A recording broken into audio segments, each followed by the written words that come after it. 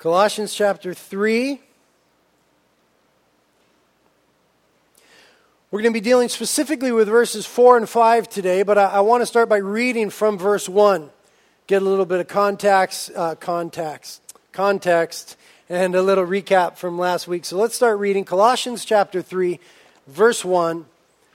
If then you have been raised up with Christ, keep seeking the things above where Christ is, seated at the right hand of God. Set your mind on the things above, not on the things that are on the earth. For you have died, and your life is hidden with Christ in God. When Christ, who is our life, is revealed, then you also will be revealed with him in glory. Therefore, consider the members of your earthly body as dead to immorality, impurity, passion, evil desires, and greed, which amounts to idolatry. Let's pray. Lord, thank you for your word that is in front of us right now. And I'm reminded, Lord, that as we get into it right now, this is about the 157th time that we'll study the word together on a Sunday. And Lord, we ask that you would make it so alive to us today. Your word is living and it's active. It is inerrant and infallible and authoritative. And Holy Spirit, I ask that you would come and work through the holy word of God to excite in us a holy boldness concerning the days in which we live. That you would do a work in us, that you would align our hearts and our minds, our ideologies, the way we spend our time, that you would align that with your word today. And the moment in history in which we live. Lord, come, move, anoint this Bible study. Lord, you know I feel unworthy and unable. So please take my thoughts and author them. Anoint my words for your glory and for the furtherance of your kingdom, God. We ask it together in Jesus' name. Amen. Amen. Well, as we focus in on verse 4, we're going to be talking about the rapture of the church and the second coming. If you don't know what the rapture is, don't worry about it. You will at the end of this hour. And you also have a good working knowledge of the second coming. If you still, after this Bible study, have some questions or want to know more on the topics, go to our website where I've done several teachings on each of them, but more in-depth teachings. The time today is a little prohibitive, but we've done classes on these things. So if you go to our website, the messages segment, you can search the messages by topic, type in prophecy, and you'll find a bunch of messages on the rapture and the second coming. You could go a little further than we'll go today. But as we get into chapter 3 of the book of Colossians, it's important for you to realize as a student of the book that we've turned a corner now. The first 2 chapters of the book are primarily doctrinal, theological. Paul telling us what right theology and doctrine is. And then the second 2 chapters, into which now we've begun to dip, are mostly application. The application of the theological truths learned in the previous 2 chapters. Now, if you're familiar with Paul's epistles, you know that this is his normal mode of operation. He generally does that. He'll spend the first part of the epistle laying out true and correct doctrine, and then he'll tell us in the second half how to live in light of that. So the next several weeks, as we finish off the book of Colossians, will be how to live in light of these wonderful truths. I say the next few weeks, but it was a year ago today that we started the book of Colossians. And we got through 2 chapters, so we'll see what the Lord does. But in the first 3 verses here of chapter 3 that we touched on lightly last week, we see that we are told to be seeking the things above, where Christ is, and to be setting our minds on the things above. To be seeking and setting is to be the mode of the Christian. Seeking and setting. Seeking the things above, setting our mind on those very things. We are to be, as Christians really, heavenly minded, aren't we? I mean, it makes sense. The book of Philippians says that our citizenship is in heaven, not on earth. And so it makes sense that our hearts and our minds would be in heaven. I love the way that the psalmist described this in Psalm 27, verse 4. He said, "One thing I have asked from the Lord, that I shall seek, that I may dwell in the house of the Lord all the days of my life, to behold the beauty of the Lord and to meditate in his temple." That's the idea that's being relayed here. And I just love the way that the psalmist says it. There's one thing that I'm asking, and I'm seeking after this. I want to dwell in the house of the Lord. I just want to stay where the Lord's presence is. I want to marinate in His glory, so to speak. I want to cultivate time in His word and in His presence and among His people is what the psalmist says there. And it's such a right attitude. Now the Apostle Paul says the same thing, but in a reflection of the Apostle Paul, he says it with less poetic language and a little more blunt and to the point. He says in Romans 8:6, "For the mindset on the flesh is death, but the mindset on the Spirit is life and peace." Very Pauline, just straight and to the point and kind of free from touchy-feely. But I dig the Psalms gig, Just, Lord, I just want to marinate in your presence. I just want to be in and about the things of the Lord. And that's to be our heart and our mind and our attitude and the tone and tenor of our life.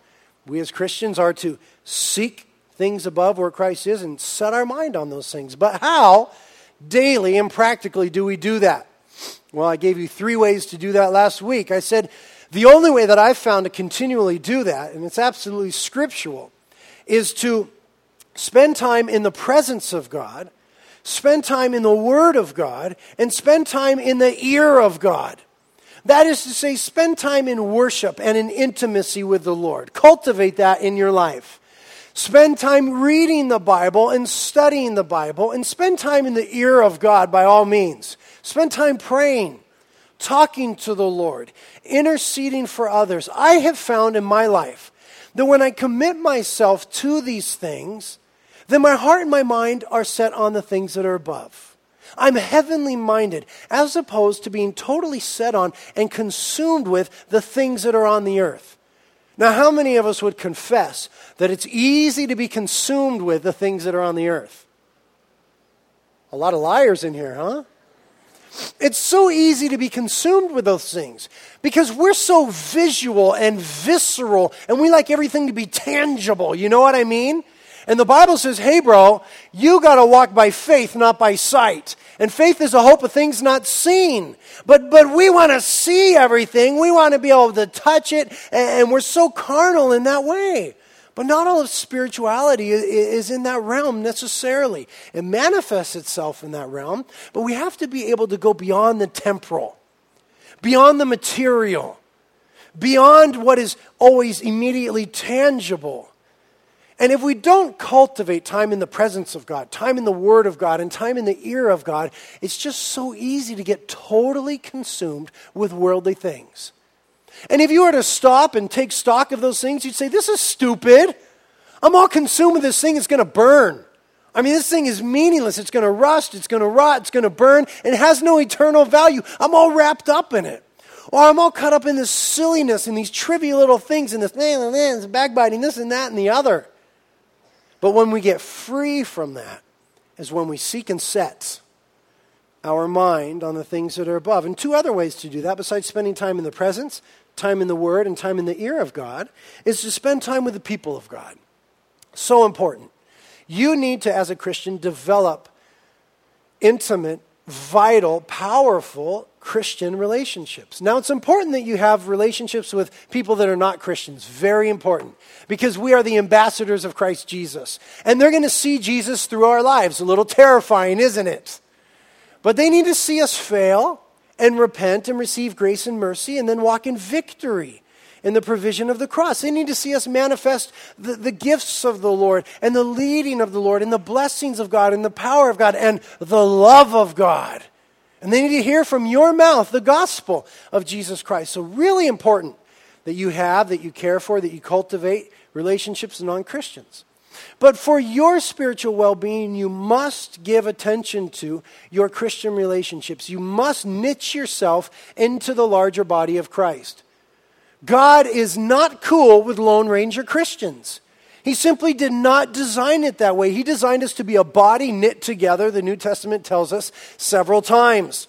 And so we're told in Hebrews 10, 24 and 25, forsake not the assembling of yourselves together, as is the habit of some, but encourage one another, all the more as the day, and we'll talk about the day in a moment, as the day draws near. It's a command of the Bible that we get into each other's lives, that we're involved, that we're knit together. And the last thing I would say for seeking and setting your mind on things above is to spend time in the things of God.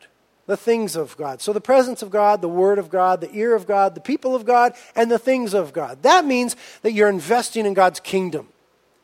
Somewhere, some way, at some time, you say this to the Lord. Lord, what do you want to do today? Have you ever said that? Lord, what do you want to do today?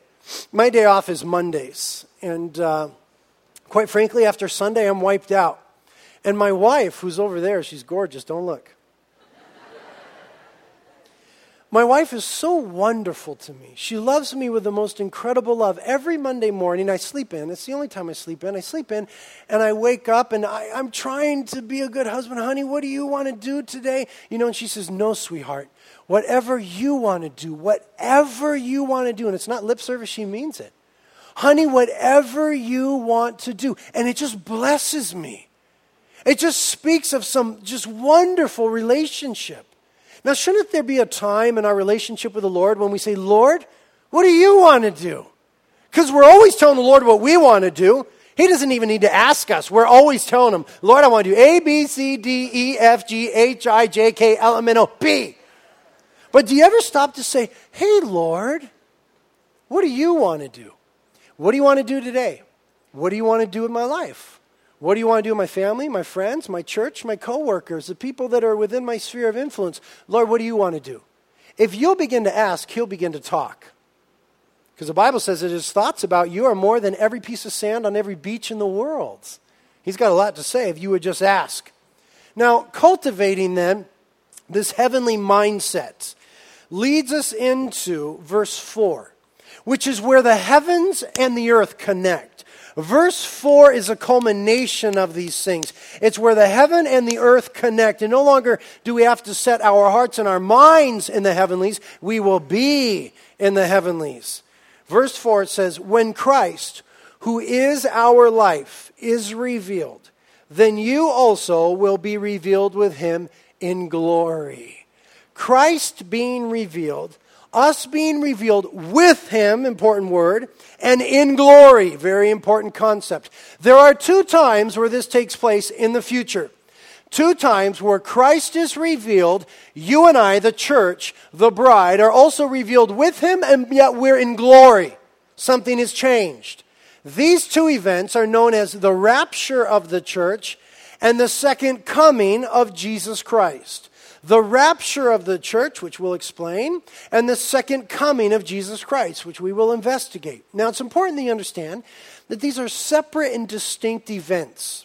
They're different in the way that they unfold. So we'll just look at one key text for each of them. First, we're going to look at a key text concerning the second coming, and then we'll look at a key text concerning the rapture, and we'll look at the differences between the two, and then we'll discern when the rapture might take place, and so how we ought to live. So let's look first at the second coming. Turn to Revelation chapter 19. Revelation chapter 19.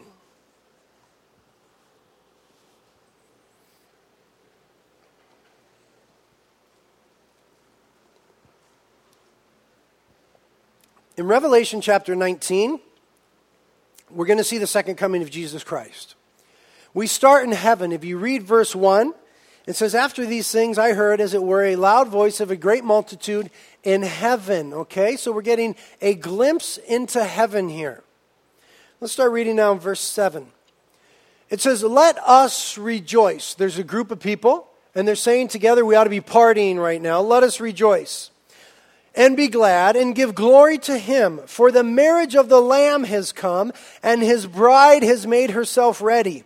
And it was given to her to clothe herself in fine linen, bright and clean, for the fine linen is the righteous acts of the saints. And he said to me, write, blessed are those who are invited to the marriage supper of the Lamb. And he said to me, these are the true words of God. Now, the us, the we, here in heaven, who is that? It's us and we. It's you and I. It's the church. And here we are in heaven. And if you follow the book of Revelation through chronologically, we're at the end of the tribulation period right now, just as the battle of Armageddon is unfolding. And you and I are pictured here in heaven. And we're attending an event. And the event is called the marriage supper of the Lamb. Now, this is a cool gig. This is the wedding feast. This is when the bride is united with the bridegroom. The bride being the church of Jesus Christ. The bridegroom being Jesus Christ. And this is the reception, so to speak. This is the party. This is a celebration. This is a consummation. This is a glorious event. And by the way, I want you to note there's food in heaven. I don't know about you, but that's good news for me. I love food. I love Jesus. You put the two together, it's good times. It's the marriage supper of the Lamb. And here we are united, the bride of Christ, the church, bought with the blood, united with the Lamb that was slain from before the foundations of the world. And after this marriage supper, this celebration takes place, something incredible occurs now in verse 11. Verse 11 says, "And I saw heaven open, and behold, a white horse, and he who sat upon it is called Faithful and True, and in righteousness he judges and wages war. And his eyes are a flame of fire, and upon his head are many diadems. And he has a name written upon him which no one knows except himself. And he is clothed with a robe dipped in blood, and his name is called the Word of God."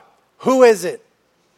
It's Jesus Christ. Amen. We know who it is. It's the Word of God. It's Jesus. And he's on a white horse and he's coming back. And it just seems from the description that he's not coming the same way he came the first time. The first time, according to Zechariah 9:9, he came lowly and seated on a donkey.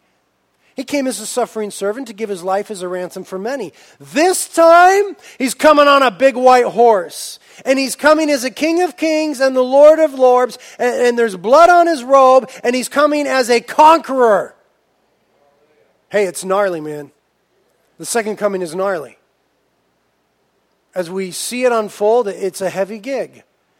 The Lord came the first time and gave his life so that people would get saved. He died on the cross. He rose from the dead. He then gave birth to the church by giving the church his Holy Spirit. He then gave the gospel and the ministry of reconciliation and gifts to the church. And the church went into all the nations preaching the gospel. And for 2,000 years, people have had every opportunity to get saved. God is so merciful that in Revelation chapter 14, during the tribulation period, he appoints an angel to fly through the mid-heaven, preaching the eternal gospel to every tongue, tribe, and nation. Everybody hears it. There's an angel flying around in heaven in the tribulation saying, by the way, Jesus Christ is the Savior of the world. Repent and follow him. But there are those, and we'll see it in the book of Revelation in a few minutes, who refuse to repent throughout history and in the future. And there's nothing left for them other than the wrath of God. God has extended his mercy and his grace and his forgiveness, and he did everything possible upon the cross. But if you reject the mercy of God, there's nothing left but the judgment and the wrath of God. Now, he must judge because he's a just God. He can't turn a blind eye, he can't just wink his eye, and he can't sweep it under the rug. That would make him unjust. He's a just God, he must judge. And when he comes again, he's coming in judgment. Came the first time with mercy. This time he's coming with judgment. But I want you to notice who's with him. Verse 14 of Revelation 19. It says, "And the armies which are in heaven, clothed in fine linen, white and clean, were following him on white horses." Now who is this? This is you and I. According to verse 8, it's us who are clothed in fine linen, white and clean. And we're coming on little caballo blancos, little white horses. Jesus is on the big horse, and we're coming together on little horses with the Lord. We had a party in heaven, and now we're coming to the earth. And he's coming as the king to establish his kingdom from Jerusalem for 1,000 years. He will rule and reign, and you and I with him. This is cool stuff, huh? Continue to read. Verse 15, "And from his mouth comes a sharp sword, so that with it he may smite the nations, and he will rule them with a rod of iron. And he treads the winepress of the fierce wrath of God the Almighty. And on his robe and on his thigh he has a name written, King of Kings and Lord of Lords. And I saw an angel standing in the sun, and he cried out with a loud voice, saying to all the birds which fly in mid-heaven, Come, assemble for the great supper of God. Now, supper of God, this is different than what we saw in heaven, the supper of the Lamb. You'll notice that in verse 18. In order that you may eat the flesh of kings, and the flesh of commanders, and the flesh of mighty men, and the flesh of horses and of those who sit on them, and the flesh of all men, both free men and slaves, small and great. This is Jesus interrupting the battle of Armageddon. We see in verse 19, And I saw the beast and the kings of the earth and their armies assembled to make war against him who sat upon the horse and against his army. We are told in Zechariah, the second to last book in the Old Testament, in both chapter 12 and in chapter 14, that in the last days every nation would be gathered against Jerusalem. We can follow and discern from those texts and from the book of Revelation that the battle of Armageddon is all the nations in the world coming under the leadership of the Antichrist against Jerusalem. Of course, to thwart the promises of God, because God said he would be the deliverer of Yisrael perpetually, forever. So in the midst of that, the Lord comes on a big caballo blanco, a big white horse. We come on little horses, and he comes, and as he comes, they turn from moving against Jerusalem in the valley of Armageddon, where we will go on our next Israel tour. It's an actual, literal, physical place. They turn their attention from that against the Lord. And it says in verse 20, And the beast was seized, and with him the false prophet who performed the signs in his presence, by which he deceived those who had received the mark of the beast and those who worshipped his image. These two were thrown alive into the lake of fire which burns with brimstone, and the rest were killed with the sword which came from the mouth of him who sat on the horse, and all the birds were filled with their flesh. This is the Antichrist and all those who are in rebellion to Jesus Christ. And with just a word of his mouth, Jesus defeats them. We'll be coming behind the Lord going, Yeah, Lord, get him. And we won't have to do anything. The Lord just, with a word of his mouth, and the false prophet and the Antichrist, into the lake of fire, and victory. And we're told then in Zechariah chapter 14, verse 4, that Jesus then sets his feet down on the Mount of Olives. That it splits in two, half moves to the north, half to the south, and then he establishes his kingdom in Jerusalem. And in that day, the name of the Lord is the only name, Zechariah 14 says. Now that's the second coming of Jesus Christ. That's not all of it, that's just one snapshot. It's spoken of from the beginning of the Bible to the end of the Bible. You can't be a Christian and not understand that Jesus Christ is coming again. It is paramount in our faith. He is coming again. It's a basic, core, essential doctrine of the historic Christian faith. Now, having noted some distinctives of the second coming, let's now look at the rapture in the book of 1 Thessalonians. Go there if you would. Start going toward the beginning of your Bible. Get out of Revelation. Go past 3 John, 2 John, 1 John, 2 Peter, 1 Peter, James, Hebrews, Philemon, Titus, Timothy, and then you'll get to Thessalonians. Or it's right after Colossians. That might be easier. 1 Thessalonians chapter 4.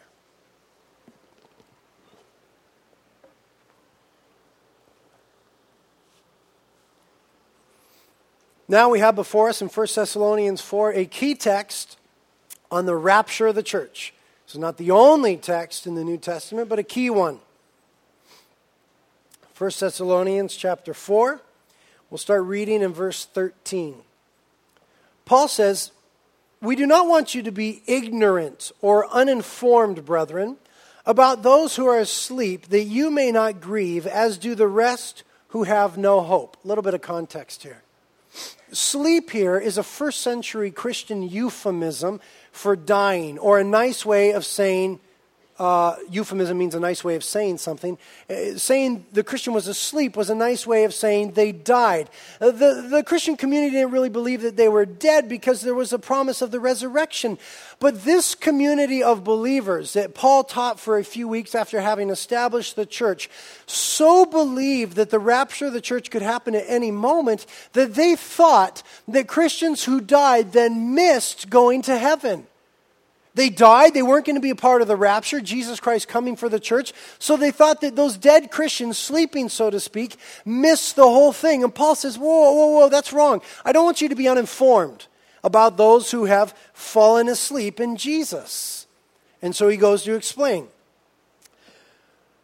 Verse 14, for if we believe that Jesus died and rose again, even so, God will bring with him those who have fallen asleep in Jesus. Now, if we believe that Jesus died and rose again, do we?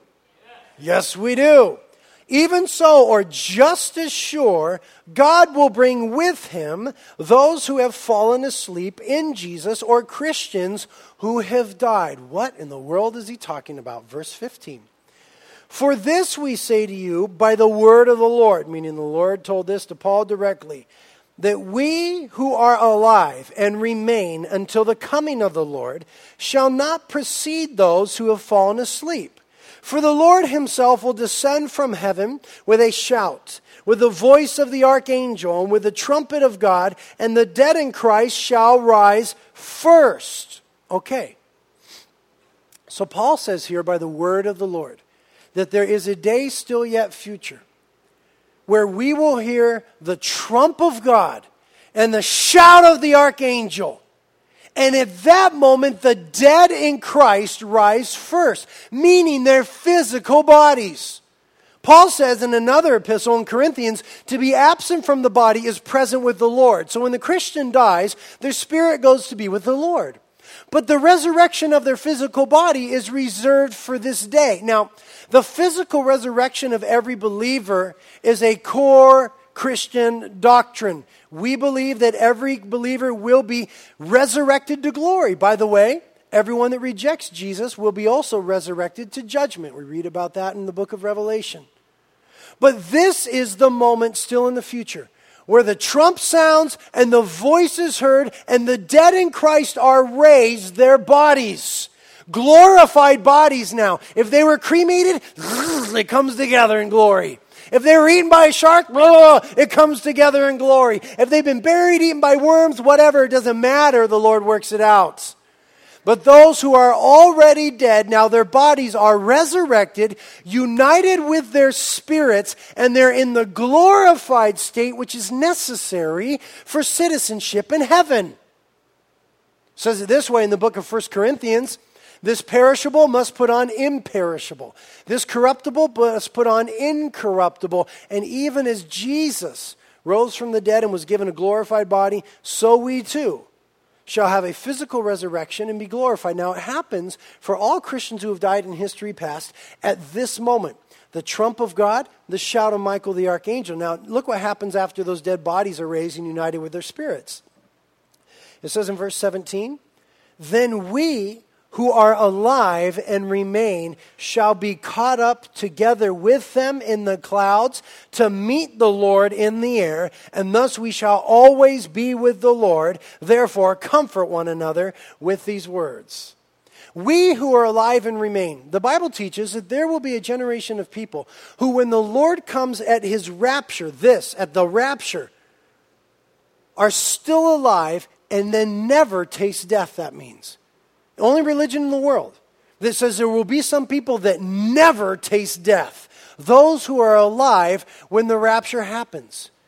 In a moment, at the trump of God, Michael the archangel, in the twinkling of an eye, just that fast, bam, we're caught up to meet the Lord in the sky. We meet all those dead folks that we love, those who died in Christ. We meet them in the sky. We're given our glorified bodies. We're changed. We're translated. We're caught up to meet the Lord in the air, and thus we shall always be with the Lord. This is incredible. If the Bible didn't say it, I would never buy it. But the Bible's just never been wrong on any prophetic thing. It's always right. There's been more incredible things, There's this whole virgin birth gig, this death on the cross and resurrection from the dead. That's pretty gnarly. But the Lord is always true in what he says. People think Christians are a little weird. And so we are. This is in no way normal. It is extra normal, extraordinary, unbelievable, incredible. That there is coming a time, according to the Bible, when we will hear the trump and the voice, and we will be caught up to meet the Lord in the sky, and then we will always be with the Lord. Now, where do we get the word rapture? It's from that phrase in verse 17, caught up. We translate caught up in English from a Greek word harpazo. So why the word rapture? Well, there was the earlier translation from the Greek into the Latin, and the Latin word was raptus. Harpazo in the Greek, raptus in the Latin, caught up or rapture in the English, same idea. It just means to be snatched away violently. In an instant, we're snatched away. It's exactly what that Greek word means, harpazo. Snatched away to meet the Lord in the sky. Now, if you've been paying attention and not dozing off, you've noticed that there are some clear differences between the second coming of Jesus Christ, where he touches down on the earth, and the rapture of the church. You've noticed from the Revelation 19 and from 1 Thessalonians 4 that these cannot possibly be the same event, because they're different in the way that they occur and in the way that they unfold. Let's just put up a couple points here and distinguish between the two. Concerning the rapture, we see very clearly taught the translation of all believers. That is, all believers are taken into a glorified state. It's talked about again in 1 Corinthians 15, which is part of your homework. Please read that this week, 1 Corinthians 15. So at the rapture, there is a translation taken from the mortal body into glory. The texts that talk about the second coming don't speak of a translation. It's already happened. We were already in Revelation 19 in heaven and in glory. So there's a key difference. Rapture, translation of believers. Second coming, they've already been translated. Secondly, with the rapture, the translated saints go to heaven. It's a movement from earth to heaven, the rapture is. We're caught up. But the second coming is a movement of us from heaven to earth. We're coming back with the Lord for the millennial kingdom. Key difference. Thirdly, in the rapture, Christ comes for his own. In the second coming, it's very clear, non-disputable, that he comes with his own. Fourthly, in the rapture, Christ comes in the air. We're caught up and we meet him in the air, it says in 1 Thessalonians 4:17. But it's very clear that in the second coming, he comes to the earth. We see that in Zechariah 12:10, Zechariah 14:4, and numerous other places. In the second coming, Jesus Christ actually touches down on earth and establishes his earthly kingdom. In the rapture, we meet him in the sky. Fifthly, concerning the rapture, it's not explicitly told to us in the Old Testament. It's insinuated, it's foreshadowed, it's pictured, and it's illustrated, but there's not an explicit text in the Old Testament that speaks of the rapture. There's one in Isaiah that is debatable. It may be explicit, but really where we know that there's not is because Paul says in 1 Corinthians 15, which is your homework, chapter 51, that the rapture is a mystery. He calls it a mystery. Now, anytime the New Testament speaks of a mystery, it's simply this: something that was hidden from past generations and is now being revealed. That is a New Testament definition of a mystery. Something hidden from past generations now being revealed. So it was concealed, foreshadowed, pictured, illustrated, but concealed in the Old Testament.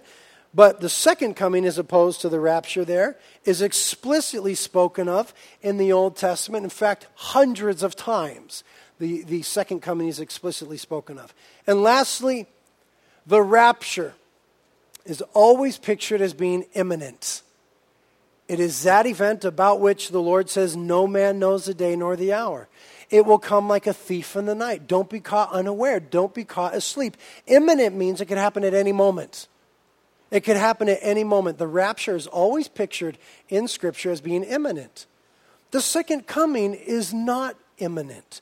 There are clear things that will happen before the second coming. It's preceded by definite signs. We'll read about a few of them when we go to Mark in a little bit. But, for example, if you were in the tribulation period for some horrible reason, you missed the rapture, you didn't repent and let Jesus be your Savior, now you missed the gig and you're going into the tribulation period. If you live halfway through the tribulation period, 3.5 years into it, it's a 7-year period, you will live to see the Antichrist step into the temple of God and declare himself to be God, spoken about in 2 Thessalonians 2, Revelation 13, Daniel 9, and other places. If you saw with your eyes the Antichrist in the temple declaring himself to be God, you would know from Scripture that there are 3.5 years left of the tribulation period. In biblical years, that is a 360-day year, that would be 1,260 days. So you would be able to calculate to the day when Jesus would come back at the second coming.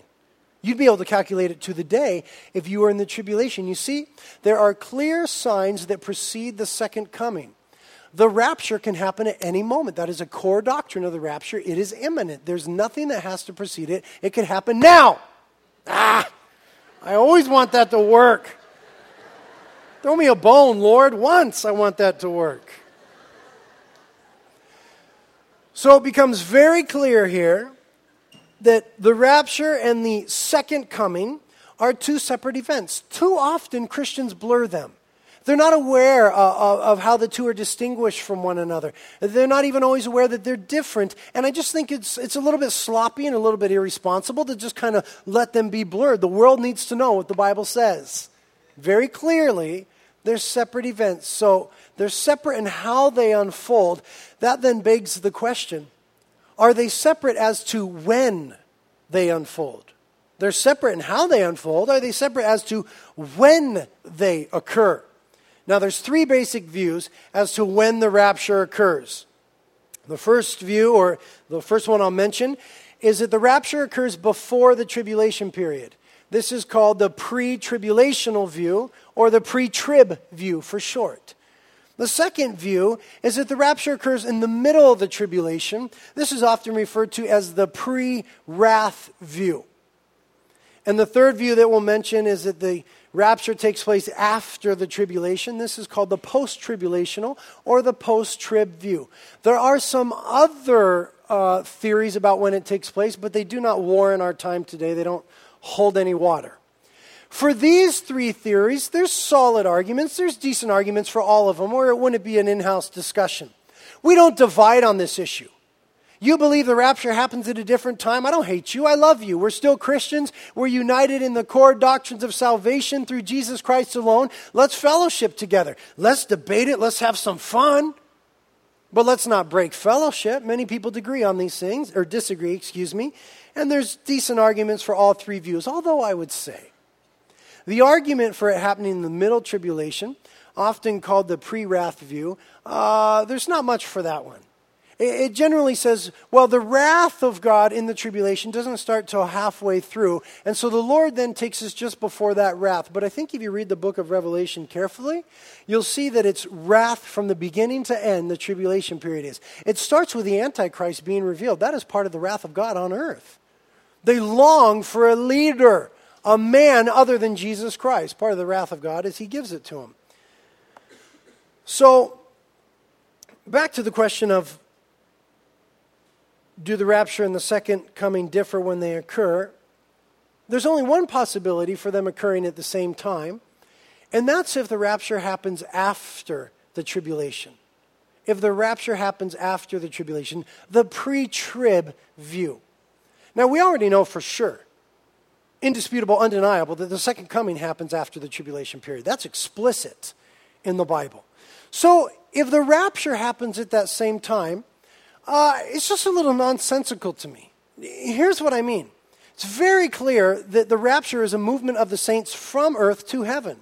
And that the second coming is a movement of the saints from heaven to earth. So what that would mean essentially is that the Lord catches us up to meet him in the sky, and then we hang a U-turn in the sky. He says, quick, get on your horse, and then we come right back down. It doesn't make any sense to me. I don't understand then why there is a rapture. There clearly is one, undeniable. There is this event separate from the second coming.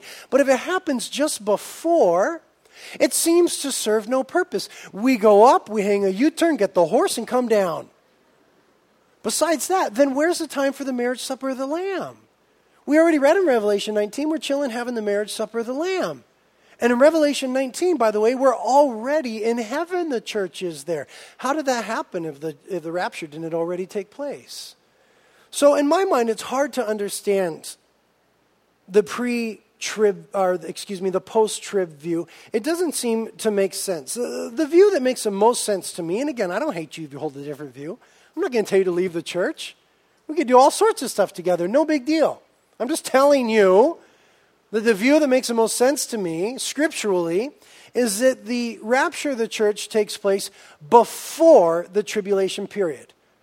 I'm going to give you 3 basic reasons why. These are the simplest reasons I could possibly think of. There are many more, and if you go to our website and download some of those other teachings, I go into much more depth about it. I also recommend to you a book we have at the book table by John Walvoord called The Rapture Question, which will explain each different view and then argue effectively for pre-trib. But I'm going to give you the 3 simplest, no-brainer reasons why it seems that the rapture, us going to heaven with the Lord, must happen before the tribulation. Point number 1. The tribulation period is described explicitly in the book of Revelation as the wrath of God. There's no escaping that. We're not going to take time to read it right now because I'm running out of time. But listen, explicitly in Revelation chapter 6, verses 16 and 17, in Revelation chapter 11, verse 18, in Revelation chapter 14, verses 16 and 17, in Revelation chapter 15, verses 1 and 7, and in Revelation chapter 16, verse 1, it says explicitly that what is happening on the earth is the wrath of God. It says it explicitly, without question, over and over again in the book of Revelation that the tribulation is the wrath of God. Now, God pours out his wrath in the tribulation on those who are unrepentant. Please understand, please follow my logic here. That if you're a Christian, what was accomplished for you on the cross was that Jesus Christ paid the price for your sins. And in so doing, he took upon himself the wrath of God for you. He was the propitiation, Romans chapter 3 says, or the sacrifice that satisfied the righteous standard, judgment, and wrath of God. So for the Christian who has accepted the forgiveness of Jesus Christ, the wrath that was there for our debt of sins has already been poured out on Jesus. So if you then go into the tribulation period, which is explicitly the wrath of God poured out on an unrepentant world, that would mean that God is double wrathing you. Jesus took your wrath and all of it. He said, "Tetelestai, paid in full, it's finished." But if he were to put you in the tribulation period, which is the wrath of God poured out on humanity, then that would, listen very carefully, that would nullify the work of the cross. Nullify the work of the cross. People often offer suggest the idea at this point of, well, maybe we go into the tribulation, but God just protects us from the wrath. There's nothing in the Bible anywhere that proposes that. That's pure speculation. There's nothing that proposes that. Listen rather to what the Bible says. 1 Thessalonians chapter 1, verse 10. Says that we are to wait for his Son from heaven, whom he raised from the dead, who he raised from the dead, that is Jesus, who delivers us from the wrath to come. 1 Thessalonians chapter 5, verse 9. For God has not destined us for wrath, but for obtaining salvation through our Lord Jesus Christ. Romans chapter 5, verses 8 and 9. God demonstrates his own love toward us, and that while we were yet sinners, Christ died for us. Much more then, having now been justified by his blood, we shall be saved from the wrath of God through him. The whole point of the cross is that we are saved from the wrath of God, the penalty of sin, and brought into relationship with God. It's very clear. And we've already demonstrated in the book of Revelation that the tribulation is the wrath of God. For the Christian, he is kept from the wrath, saved from the wrath, and delivered from the wrath. And so Jesus says to the church in Revelation 3:10, because you have kept the word of my perseverance, I also will keep you from the hour of testing, which is about to come upon the whole world. It just doesn't make any sense that God would double wrath his bride. It nullifies the work of the cross. Amen? Very simple. Point number 2.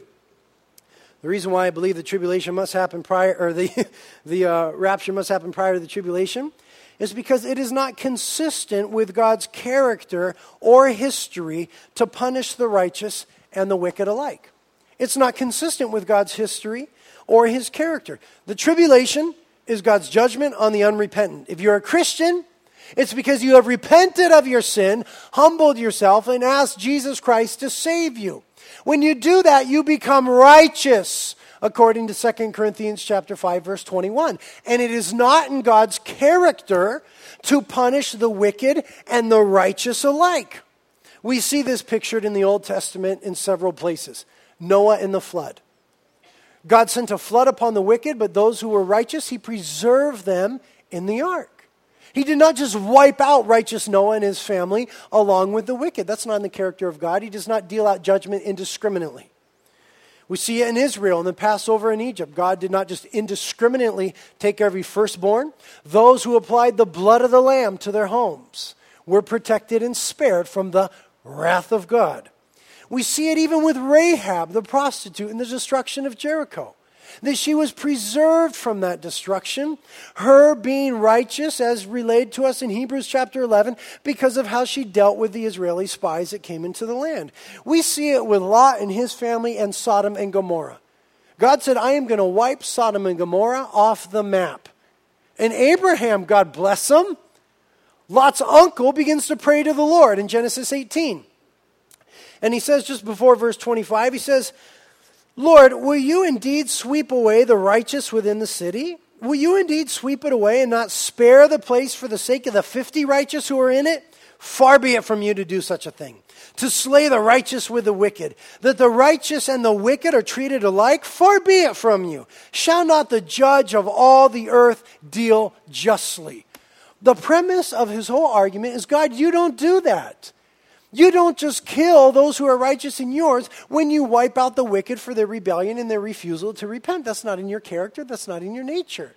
And Abraham, if you read the rest of Genesis 18, bargains God all the way down to 10. Lord, will you spare Sodom and Gomorrah if there's 10 righteous? And the Lord says, yeah, there's 10. Which, by the way, is why Jews require 10 Jewish men to start a synagogue, is from that passage. Now, we read in Genesis 19 the fruit of Abraham's prayers with the Lord. It says in verse 15 of Genesis 19, when morning dawned, the angels urged Lot, saying, up, take your wife and your 2 daughters who are here, or you will be swept away in the punishment of the city. Notice, up. Take your daughter and your 2 wives. The angels said later in Genesis 19, verse 22, 7 verses later, hurry, escape there, for I cannot do anything until you arrive where you are to go. The angels who were delivering the wrath and the judgment of God on Sodom and Gomorrah, and Sodom and Gomorrah deserved it. The angels who were delivering the wrath and the judgment said, Lot, because you're righteous in the eyes of God, we cannot do this judgment thing until you're gone. It is not in the character or the quality of God to slay you along with them. So God doesn't do that. It's not fair. That's not right. He's a righteous judge. Nowhere in Scripture, when judgment is from God, do we find the righteous being judged along with the wicked. And so it follows.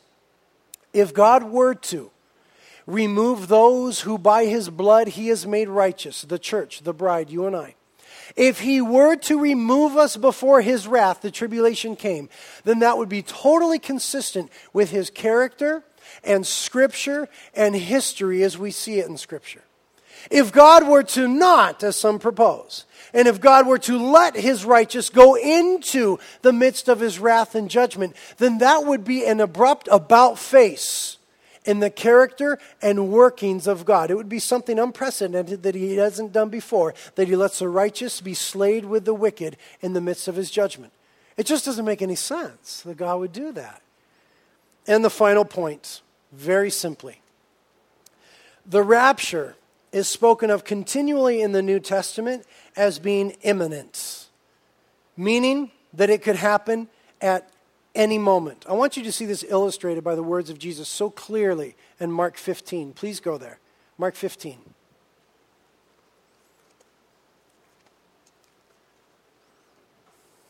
Mark chapter 15.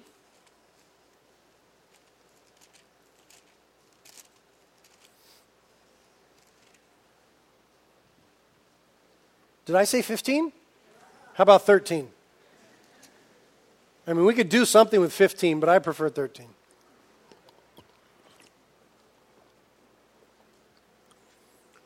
Mark chapter 13. Now, Jesus is dealing with the last days here in Mark 13, sort of a parallel to Matthew 24 and Luke 21. And he's going to speak about both the second coming and the rapture. He's going to speak about both of them just separated by a few sentences. If you're familiar with the Old Testament, you realize that that's not at all abnormal.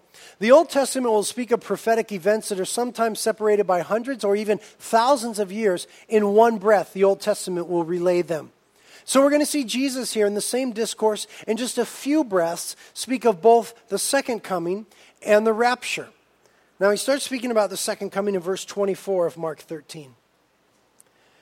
He says, "But in those days, after the tribulation, the sun will be darkened, and the moon will not give its light, and the stars will be falling from heaven, and the powers that are in the heavens will be shaken.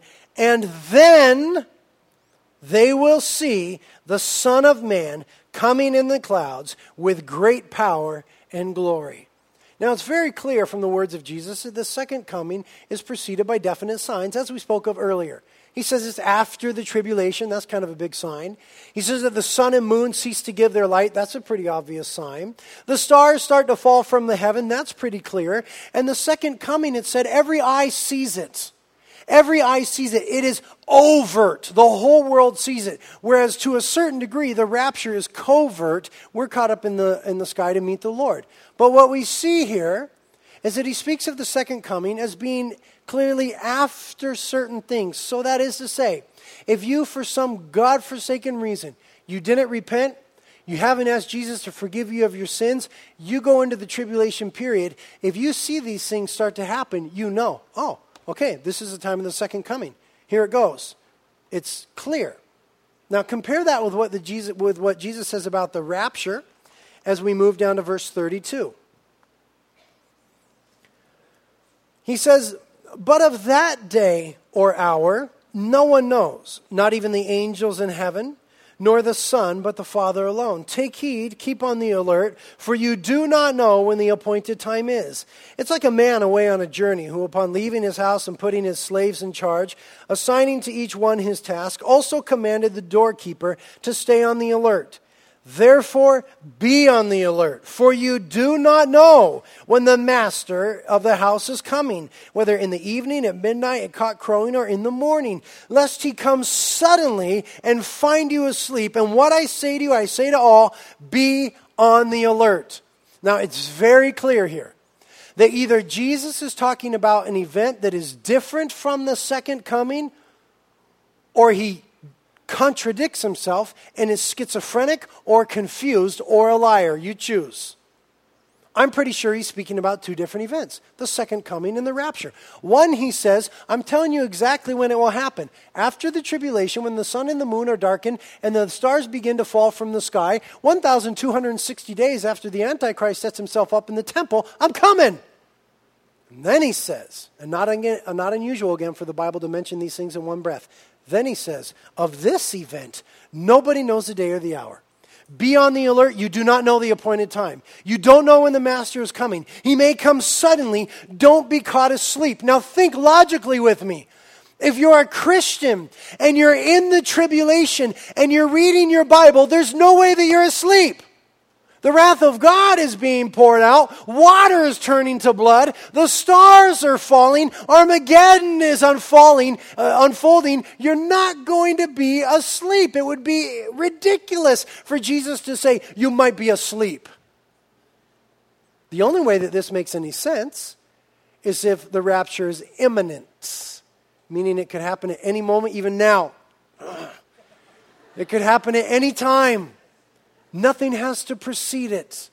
And so then the exhortation for you and I on those three very clear points of the rapture happening before the tribulation is that number one, we are to comfort one another with these words, as it said in the last verse of 1 Thessalonians 4. This is to be wonderfully comforting that the Lord is coming for us at any moment. I mean, isn't that great? That means this is as bad as it gets, man. Is life a bummer for you? It's only going to get better. The Lord is coming.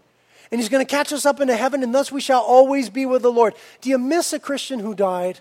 You're going to see him at the rapture of the church. The dead in Christ shall raise first, and we shall be caught up into the sky to meet them. This is wonderful. It is the Lord delivering us from the wrath to come. That is why it is called in the book of Titus, chapter 2, verse 13, the blessed hope. That's how we should refer to it. That is biblical. It is for the Christian the blessed hope, or the happy hope. The thing that we look forward to, the thing that we say, oh, Lord, come today. Is anybody with me? Do you ever find yourself saying, oh, Lord, today, come today? We should comfort one another with these words. The second point of application is this. Back in our text of Colossians, if you could remember 56 minutes ago, it said, therefore, in verse 5, consider the members of your earthly body as dead to immorality, impurity, passion, evil desire, and greed, which amounts to idolatry. In other words, therefore, because the Lord is going to be revealed and will be revealed with him in glory, live a godly life. It says it this way in 1 John 3:3. Those who have this hope in themselves, that is a hope of his rapturing us, purify themselves even as he is pure. Let me say it this way. When Jesus comes, and you don't know when he comes, it could be any moment now. When Jesus comes, you don't want to be caught with your hand in the cookie jar, right? What do you want to be doing when the Lord comes? Do that. I want to be serving him. I want to be living a life of purity and holiness and generosity and kindness. That's what I want to be doing when the Lord comes. He might come at any second, so I should live that way, the Bible says. What do you not want to be caught doing when Jesus comes? Don't do it. Consider yourself dead to those things of the old life. Lay them aside. Do not do them, for the Lord is soon to be revealed, and we with him in glory. And the final point of application is this. He could come at any moment, so please be busy about his work. Please be doing something for the kingdom of God. He's given you special and unique gifts.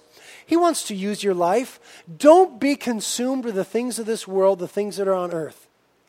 Set your heart and your affections and your mind in the heavenlies. Seek first the kingdom of God, and these things will be added unto you. The time is short. The Lord is coming. Don't you think that we should be about his business? Amen. Lord, thank you so much. I am so excited. Your word is so awesome. Lord, I cannot wait to hear the trump and the shout of the archangel. I cannot wait to see you face to face in glory. And yet, Lord, we know that you tarry because you desire that none would perish, and you're so merciful. You're not slow about your promises, but you're waiting for more to get saved. So, Lord, make us about your work. Make us about the gospel. Send us unto the nations and unto this nation and onto this coastline to represent you, to preach these wonderful truths, to communicate these things, and to see men and women saved by your grace. And Lord, I pray together in all humility with my brothers and sisters that if there's any evil way in us, any impurity, anything that ought not to be here in light of your soon coming for the church, oh Lord, refine us. Holy Spirit, convict us now. Bring us to that wonderful place of repentance where we can lay aside those things that are just encumbering us, where we can just lay them aside, be washed, be renewed, and be refreshed in your presence. Lord, give us clean hands. Give us pure hearts, for you are coming, Lord.